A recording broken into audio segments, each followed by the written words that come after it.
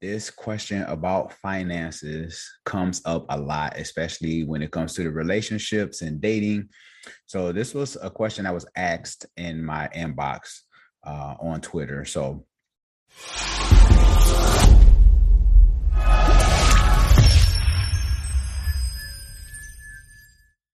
let's jump into this as I was doing some research. According to PNC Insights, and that's a bank, PNC, they talked about how your money personality affects your financial health. Now, when it comes to making, because the buzzword nowadays, everybody's talking about six figures, six figures. I need to make six figures. But statistically, I don't think that number is high when it comes to how many people are six-figure income earners. And then on top of that, with today's economy and the way with the housing market and all these different things, like six figures, $100,000 a year is not a lot of money considering. And then sometimes it even takes two households to make $100,000 a year. So if you are making $100,000 a year on your own, you are in an elite class. But I will say a lot of that comes with money management. And I'm going to jump into this blog as well from PNC Insights because I do want to talk about it. But I also want to address that when it comes to finances, sure, if you making six figures and you want to date someone on your level financially who's making six figures, you have to ask yourself, yeah, we might match each other financially, but what are the other things that come into play? Are you tired of dating the same person, just different faces? Are you tired of people wasting your time in this whole dating process? Do you desire to marry one day? I created this 5-part video series entitled Dating Intentionally, 5 Ways to Know They Are the One for You. You can get it now in the comment section below. You will see it is 5, the number 5, ways to know.podia.com. I created this 5-part video series with you in mind. Now let's get back into today's podcast episode. Am I attracted to them? Do we share the same morals and values?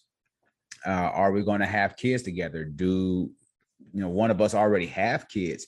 These different things have to come into question. So when it comes to finances, you have to really consider the other factors too, because money can be a deal breaker in marriage and relationships, but we have to be agreeable when the two become one and we talk about finances, because you got to have that talk every 2 weeks or whenever you get paid. So we got to be on the same page in this thing because, and I tweeted this earlier, I know a couple of six-figure income makers who live paycheck to paycheck. It's not how much you make, but it's how much you spend.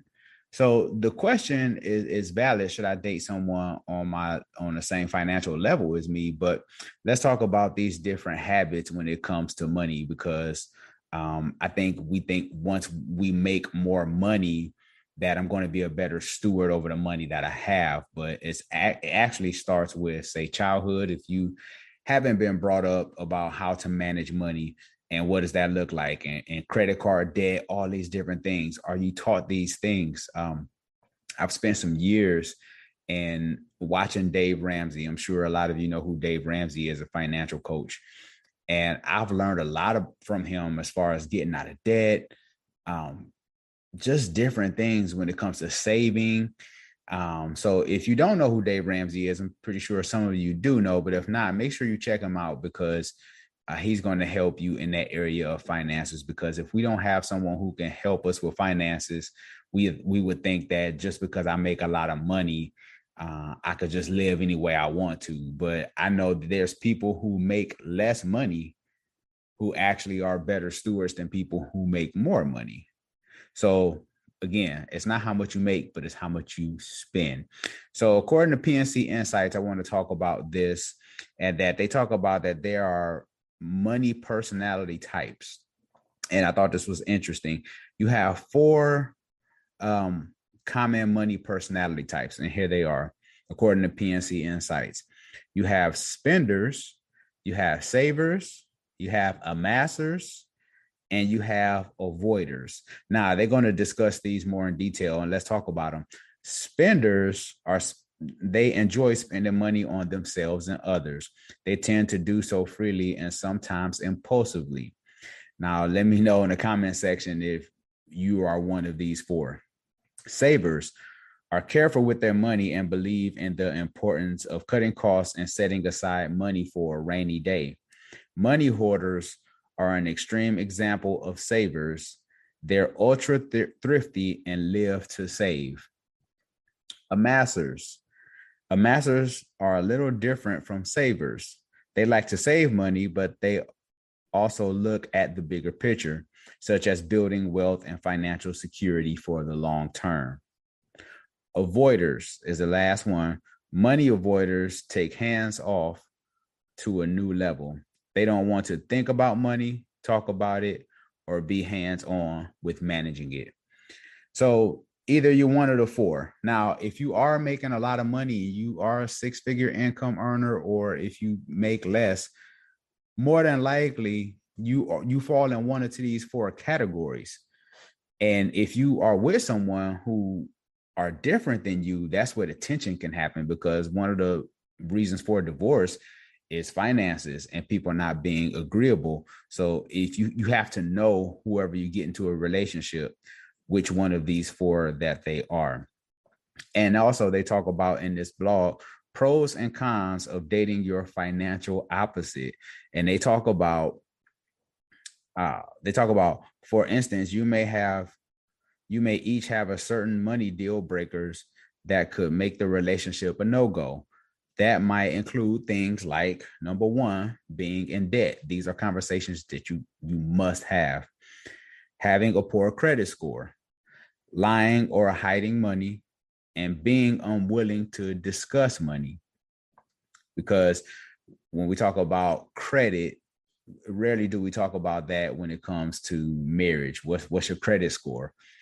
Some people do that. Some people go into premarital counseling and they will ask about their credit score. And some people are ashamed of their credit score because they don't value it, right? But if you value your credit and say the person you're about to marry that they don't, going into a marriage, this can really hinder you because you might want to buy property, different things of that nature. But if you aren't on the same page, this can cause a lot of tension. So hopefully I answered this question, but you want to know about the different spending types and which type of person you are, because money at the end of the day is just a tool. I think money starts mentally. It starts the way you were raised and the way you view money in your mind. So either you are a spender, a saver, an amasser, or an avoider. And if you do know these things, it's going to help your relationship tremendously and being prosperous for your future. So hopefully this video was able to help someone. If you hit the subscribe button, make sure that you share this with a friend. We just crossed over 1,500 subscribers, YouTube subscribers. So I appreciate all the new Bravehearts who subscribe to the channel and has been rocking with us. I appreciate you more than you know. If you are listening to this via podcast, make sure you leave a rating and review on Apple Podcasts. I want to make sure we get the ratings up. We want to get those ratings up. If you leave a rating and review, that'll put you in a drawing for a free Amazon gift card.